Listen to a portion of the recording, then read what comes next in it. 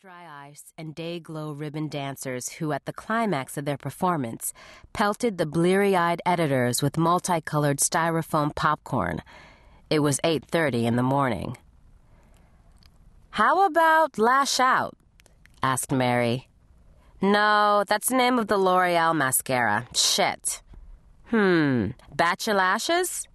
Batta Up? Mary, who was from Staten Island, said Batcha Lashes and Batta Up. Batter Up is a little abstract, but not uncute, said Billy. Lashes to Lashes? Suggested Sandy. Morbid. Billy stood up and yelled over the partition in the direction of the clothes-strewn fashion cubicles. "Somebody help me! I need a headline for a mascara caption, quick!" Lash Gordon?" a lanky fashion editor offered. "How about Lash in the Pan?" Mary suggested, giggling. "Why don't you kiss my lash?" Billy said saucily. "Oh, wait, no, I got it. Lash of the Titans." Lash of the Titans? Is that stupid or cute? "That's so cute," said Mary. "Yeah, and it just screams major lashes," said Sandy. Billy crowned her caption Lash of the Titans, printed it out, and dropped it in the box of the oft-absent executive fashion and beauty director. Paige Beige Merchant was heavily tanned and heavily peroxided in a way that made her skin and hair color look indistinguishable, hence the nickname.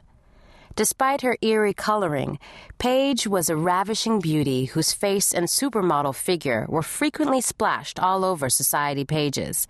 She was old money, as a result of the chain of office supply stores her great-grandfather had started 150 years ago.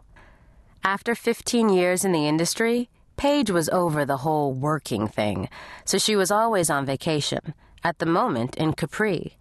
She trusted Billy, the senior beauty editor, and her number two, to unofficially run the department. They'd worked together for 5 years, since Billy was a 21-year-old assistant. Billy pretended to resent picking up the slack for her lady of leisure boss, but secretly relished it. "Okay, I'm gone. See you guys later," Billy said, grabbing her bag and heading for the elevator bank. "Take the train. You'll never catch a cab," Sandy called after her. "The Azucena people sent a car to pick me up, thank God. Bye," Billy said over her shoulder before stopping abruptly and running back to her cubicle to retrieve her forgotten cell phone. She managed to make the elevator just as the doors closed. It wasn't until she reached the 44th floor that she realized she was heading up rather than down. "Jesus Christ," she muttered, rubbing her temples. She had a migraine that could have killed a horse. The second Billy located the Lincoln Town car with a card reading Burke in the window, her cell phone started to ring. It was Renee. "Girl?" "Hey," said Billy. "Let me call you right back. I'm on my way to this thing." "No, I'm so excited, you have to listen to me." "What?" Billy said, climbing into the car while balancing the phone between her ear and shoulder. "This better be so important." It is. I found my next writer, and he's so perfect I could scream." And her history was full of hunches that had turned into gold, which was why at such a tender age she was a full-blown book editor at Crawford and Collier Books. Starting as an editorial assistant, a college grad usually filed, typed, and read appallingly bad manuscripts from authors who weren't even good enough to get agents. If an assistant actually found something publishable, she turned it over to her senior editor boss, who then immediately took credit. Even once you got an entertainment budget with which to wine and dine agents who had the good manuscripts, you discover that they'd rather sip an arsenic spritzer than submit something readable to a junior editor. Success in book publishing was all about instinct, luck, and a boss who liked you.